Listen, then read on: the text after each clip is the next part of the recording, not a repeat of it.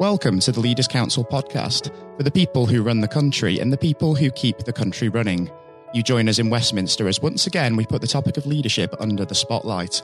I'm Scott Challoner, and today I'm joined by Karen West-Whylie, the Chief Executive of Barking Enterprise Centre, a community interest company which provides vibrant business hubs for organisations around London, linking people, ideas and opportunities to stimulate business growth. Karen, welcome. Great to have you with us. Thank you for having me. Yes, no problem at all. Now, one topical issue of the day that has really put leadership under the microscope lately is, of course, the coronavirus outbreak. And we have seen some contrasting approaches from political leaders to this. So we have Giuseppe Conte in Italy, for example, who's put the whole country on lockdown. We have Boris Johnson here in the UK, where we're taking a less hands-on approach, as it were. The money's there, the procedures are in place, but we are in many ways just waiting to see what happens with that. Taking this away from politics, Karen, which approach do you generally prefer when dealing with difficulties as a leader?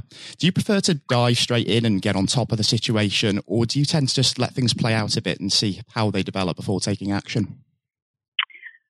Well, I think personally for me, I think action is always the best policy. People feel assured when people take action. I try not to be reactive. I try to be proactive in making a decision to take actions on things. I think communication is really important, and just the coronavirus, just the mixed messages and communication about there's no panic, there is a panic. I heard on the news this morning about there's no hand sanitizer in the House of Commons up until this morning, and I just think we need to have the leaders need to be having a much more coordinated approach in the way that they're managing this. Absolutely. So you say taking that proactive approach as opposed to a reactive approach. So do you think that leading by example is one of the most important qualities of being a leader for you? Absolutely. It's a really old cliche for me, but I think you should never ask anyone to do anything that you're not prepared to do yourself. And I think that being visible at times of crisis is absolutely crucial. So in my former career, I was one of the heads of adult social care in a London borough, responsible for the liaison between a big hospital trust and everybody at times of crisis around, it was in the days of swine flu and bird flu and SARS. Everybody went back to the floor and did real visible leadership. Just one aid to support staff that were really under pressure every day in dealing with the issues, but also showing that we're proactive in our approach to managing this and not being in the sort of panic station mode, but just making sure that everybody was on point, knew what they were doing, why they were doing it, and what the ultimate goal was in kind of keep things under control and in assuring people that were very distressed. Sure, because I think as well that even at the international and government level, leaders can really draw inspiration from the actions of leaders who've been doing this at a community level, can't they? Absolutely, and I worked with a fabulous deputy chief executive of the hospital, who she was a matron by sort of trade, and I remember going in her office one day saying, "Oh, you got your dressing up outfit on?" And she said, "I'm putting my uniform on. I'm going back on the floor because I want people to realise kind of we are taking this really seriously. I'm a nurse by trade, so I've worked my way through the ranks. I'm now Deputy Chief Executive of the Hospital Trust, but today I'm just a nurse on the ward and I want my team to see that," which I thought was a brilliant example. It is, yes, and it links back to what we discussed just now about leading by example as well. It's such an important quality, absolutely. Drawing from your own experience there, Karen, do you have any advice yourself for leaders who are facing difficult situations? I guess for me, it's the opportunity to examine your authenticity. And that's a real big thing for me, is that I have to, although every leadership course that you go on talks to you about strategic decision making and new ways of working and emotional intelligence and all of that, and I'm not saying that they're not important, but you absolutely need to lead from your heart because people resonate really well. You can be direct, you can be forthright, but you have to do that with empathy, and you have to understand kind of what's going on for other people at the same time as well.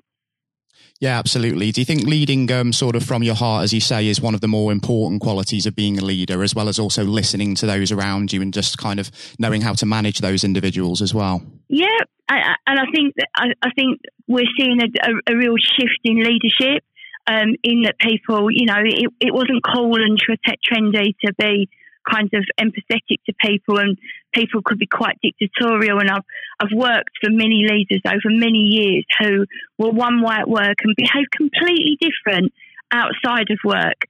And for me, I don't see the difference. As a leader of people, and a leader of teams, and a leader of sort of business support in the boroughs that we work with, I think absolutely doing this with sort of heart and soul and people getting to know the real you is absolutely crucial to make that successful. Absolutely, because being a leader is far more than being just one person leading anything, isn't it, really? I mean, it's about teamwork, it's about collaboration. So being able to be a people person as a leader is really important as well, isn't it? Yeah, it absolutely is. And confidence is great. Overconfidence, there's been many occasions where I've gone in and said, we're going to be doing this new initiative, and my team will go, well, how are we going to do that yet? And I go, well, I haven't quite worked that one out yet, but I do it with confidence that we've had a brilliant idea. We like to think that we're creative and innovative and all the things that good leaders need, but we don't always have it worked out into a plan. And I think when people see the human side of you, they're very supportive in that. And you then find that you align yourself to people where your skills may be not as good as theirs in some things. Absolutely. So with regards to where, like I say, your skill set may sort of lack compared to other individuals in a team that you're leading, I mean, when you're looking at people who may be part of your teams in future, when you're looking at recruitment, that sort of thing, are you looking for individuals who have a skill set that can complement you and add something that maybe you feel you don't have? To be perfectly honest, it would depend on the role that we were recruiting for. I like to think that I surround myself with like-minded people. So risk takers is a big bonus for me. Not, silly risk takers, but decent risk takers. People that are creative, people that are innovative, people that are people. And that's not always the case. So I've worked with some very, very clever kind of data scientists and all of that over the years who have got phenomenal skills, but just can't relate to people. So yes, if it was a senior post and we were looking for something that I don't see as a strength in me, then yes, that would be the case. But I think every leader aligns themselves to people that they think I could get on with them outside of the working environment. Absolutely.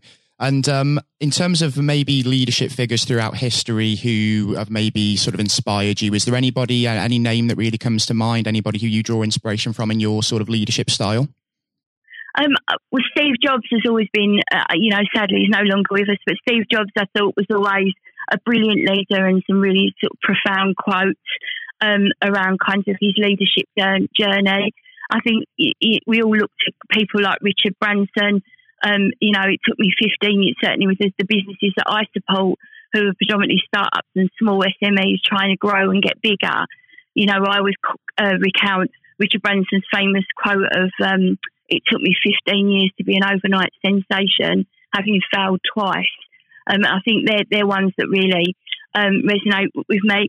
I've worked with some fantastic female leaders as well. So my former boss, who's now retired, Anne Bristow, who was the Deputy Chief Exec of Barking and Dagenham Council, she was an absolutely phenomenal mentor for me, as was Dame Stella Manzi in the brief time that she was Chief Exec here at the Council in Barking and Dagenham. And they were brilliant role models, perhaps not historical figures yet, but certainly one day on their way to being that. And female-wise, I think, Mary Seacole, there has been some absolutely inspirational women. What better month to celebrate that in March? I think every night this week I've got an International Women's Day event. So, yeah, I think there's been some real... They're just quieter about it, most females. Of course, but it's important that their achievements are celebrated as well. Absolutely right. I'm conscious, Karen, that we are running out of time, but before I do leave you, of course, do give me an idea of what you imagine the next year will hold for Barking Enterprise Centre and what you hope to achieve in that time as well. So currently we're homed in our host borough of Barking and Dagenham to 130 businesses. We're soon to go to 220. So we're in the middle of building our first bespoke creative workspace in a new development, a new housing development. So it's called 360 because it's round. And we've really enjoyed working with brilliant architects called Assemble and Create London, who are a really amazing arts organisation who work across London. So we're really waiting with it, sort of bated breath, to see how that will all turn out. Arts and culture is quite big here now, across lots of East London boroughs, I think, because this London is moving east because of the rising prices in places like Shoreditch and Central London. So it's really nice to see new industries. Our history of manufacturing is definitely on the decline. I can't wait to see what the film studios that are being built in Dagenham will bring in terms of opportunities for local people, jobs, skills, all of the things that kind of London boroughs are desperately in need of. Absolutely. It's been an absolute pleasure having you on the programme, Karen, I have to say, and it'd be fantastic to get you back on in a few months' time just to see how things have panned out. But do please accept our best wishes for that work, and we really hope that goes really, really well, and thank you. Thank you very much. No problem whatsoever. It's now time for our exclusive interview with Sir Geoff Hurst, and he is speaking to Jonathan White. We're now joined, though, by former England footballer and still the only man to score a hat-trick in a World Cup final, Sir Geoff Hurst. Thank you very much for coming on today. You're welcome. You're welcome. Good afternoon. And perhaps I should start and get it over and done with. I know you must be bored with it, and you've probably been asked 1,000 times. But when you got out for a duck playing for Essex, Geoff, what was going through your head at the time? Well, of course, that's not one of the most asked questions I get. Oh, there are one or two people who are very familiar who do Google me, who realise that I did score nothing for Essex, my only game for Essex first team, when we played against Lancashire in Liverpool, a place called Egbert in Liverpool, many, many years ago, 1962, I think that was. So I didn't, I didn't really feel it at the time. It was lucky to be playing, I guess. There were one or two injuries. But the problem that I had was really messing about between the two sports. That was very detrimental to me over that period of time, being stuck between the two sports. And I think for those that don't know, there's another world that might exist where Sir Geoff Hurst was a first-class cricketer and not perhaps a footballer. But whether it's business or cricket or football, obviously the importance of leadership, it can't be understated, no matter what form that comes in. When you were at West Ham, Geoff, and when Ron Greenwood first came along, he made obviously some pretty radical changes. Was this a man that genuinely inspired confidence the first time you'd meet him? Absolutely. I mean, he was simply a fantastic coach or teacher, if you like, at football. And the quite always mentioned when we talk about Ron Greenwood, Harry Redknapp, who was played under him and has been very successful as a player and the manager over many, many, many years. He's come across many coaches, of course, and managers during his time over 50 years, I guess. He would still say that Ron Greenwood is the best coach he'd worked with. So you're very fortunate. I think you think you're lucky when you come across, if you have a great teacher at school and a great coach, as we had in Ron Greenwood, and of course a great manager in Sir Alf Ramsey. So to come across people like that, of that calibre, can have a huge influence on your career, of course, and then your life. And that's quite purely the case. Absolutely. And in those early days at West Ham, with a manager like Ron there, it's also important to have confidence with your other players, and of course they become your friends. Who did you look at at the time when to inspire confidence in yourself? Was it Peters? I think probably, I was very fortunate to play with the calibre of the players I did. Again, extremely fortunate to play with the captain of England and West Ham and Martin Peters. who was a fantastic player. And as far as Martin's concerned, I think sometimes he didn't quite get the recognition he deserved. What a wonderful player he was. In terms of inspiring confidence, I always probably say that the biggest influence for me, I guess, would be the captain, Bob Noor. Although he was only about 8 months older than me, he graduated through the system probably 3 or 4 years earlier. He played for England in 62, 4 years before the final when I played. And so he was more, looked upon him more as a senior player, if you like, not as a guy with the same age group as me. And I looked at how he trained, how he acted, how he behaved, and how he played. And so he would say, I would also say he was a big influence on me. One thing I would say about leadership, what I do understand clearly in all walks of life, leadership is at the top, is absolutely vital for a business, a football team, in any walk of life to be successful. And it's quite evident. I was in the motor trade for a long time as well, selling car warranties to car dealerships. And you could almost tell when you walked into the business, many of the car dealerships, you could almost tell from the moment you walked in by initial reaction, people came and welcomed you, that the business was well run or conversely not well run at all. And so I understand the value and quality of leadership. And that's why I'm very fortunate to be involved in my career in those early days with two great leaders in Ron Greenwood and Alf Ramsey.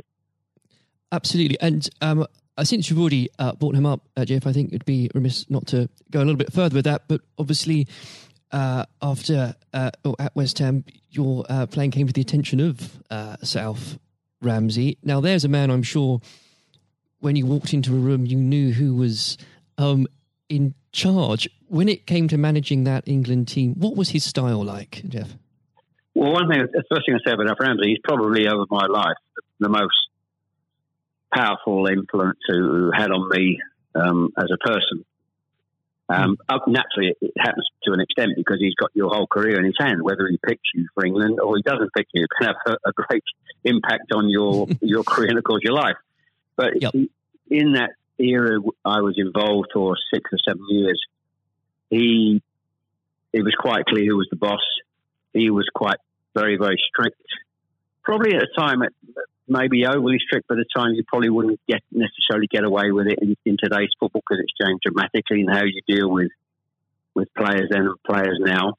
But he was the most powerful man I came across, and very few people.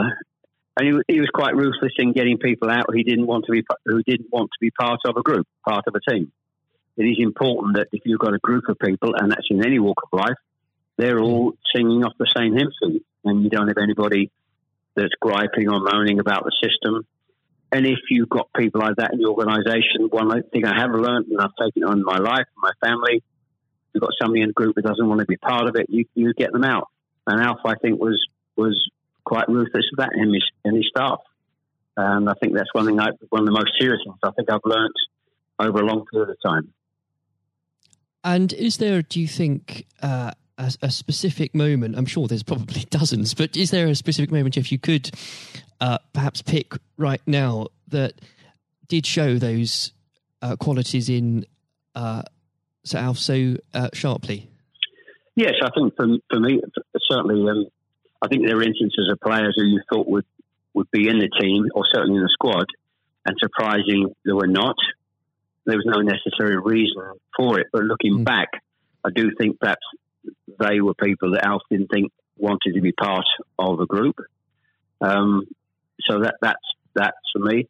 In terms of my personal view, I think that it looked prior to the World Cup that I was going to be playing in it only a few games before. I was playing, and I played with Jimmy Greaves in a game against Yugoslavia only a couple of months before the final.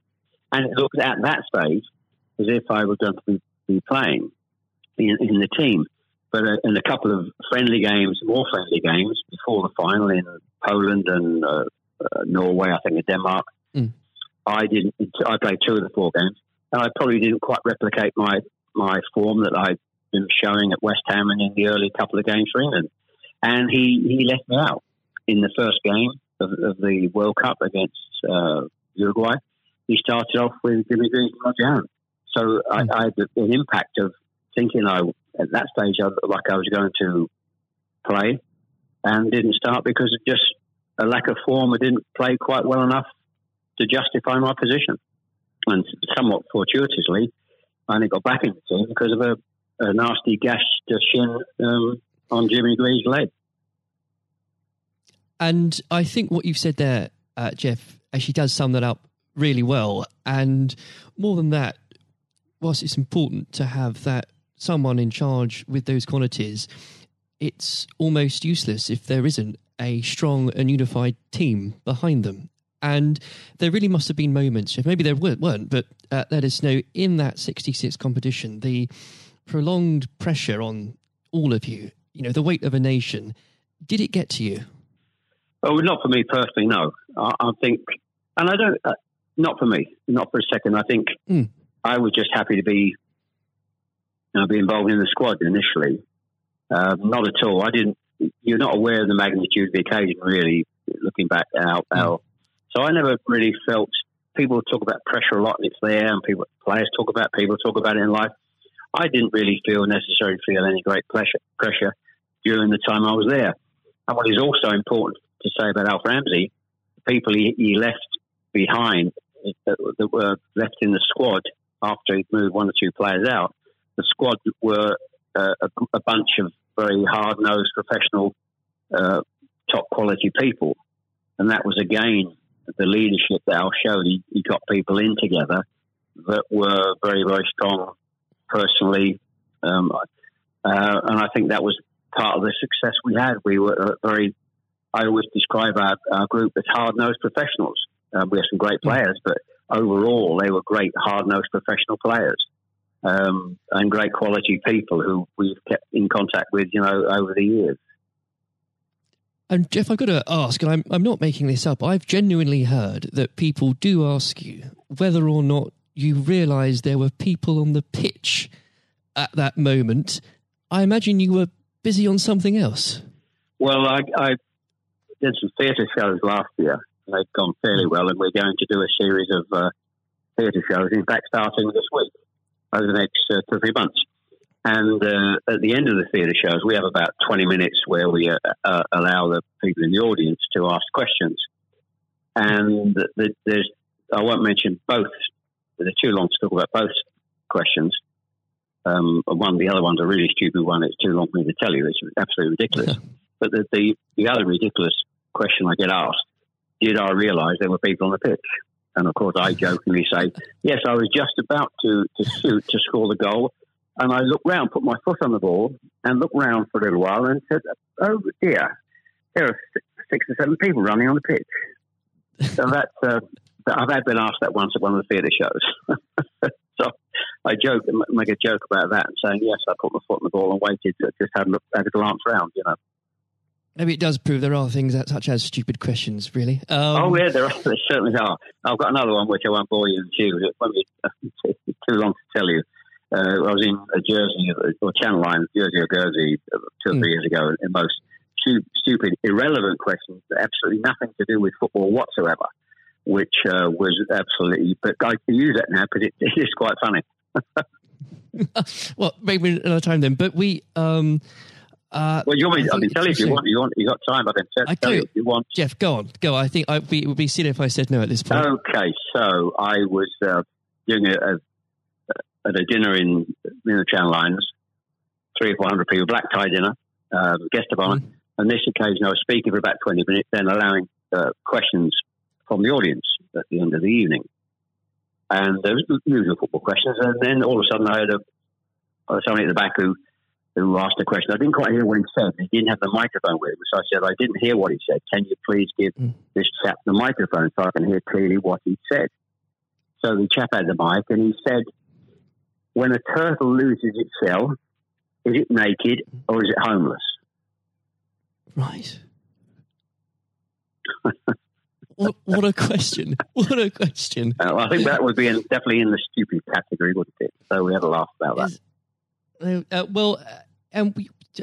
You've got to have a patient of a saint, I think, sometimes to put up with things like that. But then again, I found it amusing. In fact, some of the audience found it highly amusing as well. So it did. It did make me laugh that day. If you can put up with my questions, you can probably put up with anything. But there would have become a point, though, Jeff, I think you were a young man when obviously this happened, when you must have realised that teammates, began looking at you for leadership. Is that something that occurred to you, or did you just realise that by one way or the other, people actually begin to look up for you for inspiration? Well, possibly. That's never really struck me until you've actually mentioned it now, quite frankly. That's a new question. Does anybody look up to me? I'm sure perhaps there are people who pay you compliments of fans of West Ham and Stoke, and of course England fans who I think probably it would be very immodest of me to suggest that I felt that somebody was looking to me for inspiration. You don't have to, but I will. Well, it's okay for a third party to do it. Perhaps that may have been the case over the years. People look at you and maybe it has a helpful effect. But I do think you how you behave and set examples on and off the pitch, people must realise that has an influence. How you react and behave to situations on and off the field surely probably has an impact to younger players coming into the team latterly. Yeah. And with that, looking at football today, is there anybody that you think particularly on the field or the sidelines that strikes you as someone with those qualities that you could identify in a natural leader? Well, current players, you mean? Oh, players, managers, anybody that you look to today, really? Well, I think some of the outstanding. I think the best example about a leader at the moment is Klopp at Liverpool. He has been absolutely fantastic to acquire the players and get them to. Their attitude is absolutely fantastic. They're great players, but there's more than just being good players in football. It is have a good player with a fantastic attitude, and their willingness to work for each other and the team is absolutely outstanding. Hence these unbelievable results. There are, and the great players not always succeed as individuals, or probably even certainly as a team if you haven't got the right attitude alongside it. And they're probably, and that comes through the leadership. That's not just luck. That's absolute leadership. He'd be the best example, of course, in football terms today. Easily. And of course, but going back not that long ago, Alex Ferguson is just absolutely. You've got to take him as the first example, because Klopp's only done this over a period of time, a short period of time. But if you look at the 26, 27 years that Alex Ferguson did with Manchester United, and subsequently since he's gone, how they are not doing so well. He's the best example of management we've probably ever seen, and I don't think anybody will see the like of that kind of leadership again. It's absolutely astonishing.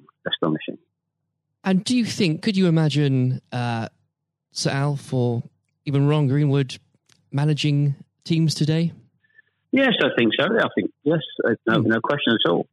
I think Ron Greenwood. Yeah, well, the answer, straightforward answer is yes. Good answer. The straightforward answer is yes. I can elaborate as much as you want, but the straight answer is absolutely categorically yes.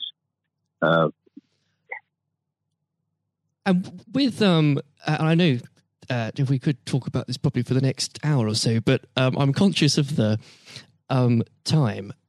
Looking back through your playing career, perhaps especially your time for England, who was it that struck you more than anyone else on the pitch that displayed qualities of not just leadership but companionship and level-headedness that you think that have stuck with you all these years later? Well, I think I was very fortunate, and I wouldn't pick any one player out. I think looking at that. So many. Yeah, so many. And that's why we were successful, because we had so many showing all those qualities that you just mentioned throughout the team. I think that was outstanding, and it's an opportunity to talk about all of them in that breath. And there was nobody, and going back from an earlier question for me, all hard-nosed professionals, good teammates, good socially, and that's why we kept in touch with each other on our golf days every year, up until about 5 years ago, of course, with the sadly dwindling numbers. We still got on, our wives got on all together all those years later. It didn't just finish after 66. That reunion, that camaraderie, that team spirit, getting on with each other lasted for a long, long, long time. And I wouldn't, when you put those questions and how you categorize those, I would pick every one of the 11 players who you put in that category that were like that. There was nobody else. They were all outstanding. And I think that was a big part. I can't stress how big a part that was. And I've said that many, many times, for the success of the team. We had some great players. We had some great players, of course. But without the attitude alongside that, going back to an earlier question, we wouldn't have been as ultimately as successful. Exactly. Without that, the whole will never be greater than the sum of its parts. But with it, yes, the word is team. The word is team. Absolutely. And I always use the word team when I talk. Sometimes together, everyone achieves more, and that's the same in any walk of life. That's fundamental. And lastly, Jeff, looking if you were to give advice, and whether this is in sport or business or indeed any other walk of life, what would you identify, if you can, as the key tenet that you can't go without in terms of leading a team, no matter what that team is? Single-mindedness, dedication to the job, thinking about that role, that job in leadership all the time. It's a huge part of your life. I don't think you can switch off when you're in business at the top level or sport at the top level. You may, have a couple of weeks holiday, but I'm even sure if these top managers and leaders in all walks of life are away on holiday on a beach somewhere warm, I'm sure they will not switch off for 2 weeks and completely not think about their role as the boss of an organisation. And I think you're completely focused. You're always thinking about things, thinking about improvements, and it's just dedication and tuning your life to being successful. Excellent. Well, Jeff, on that point, thank you very much for joining us today. You're welcome. Very good nice to have a talk about this and just go over the past and just refresh my own memory about the quality of the players I grew up with. Excellent. Another time, it would be great to talk again. Thank you, Jonathan. Thank you. This has been the Leaders Council podcast. Thank you for celebrating excellence in leadership with us. I have been your host, Matthew O'Neill. Until next time, goodbye. Thank you for listening to our podcast. The views expressed within the podcast do not reflect the views of the Leaders Council of Great Britain and Northern Ireland, its parent company or subsidiaries, members of staff, other guests, or any other person therein associated.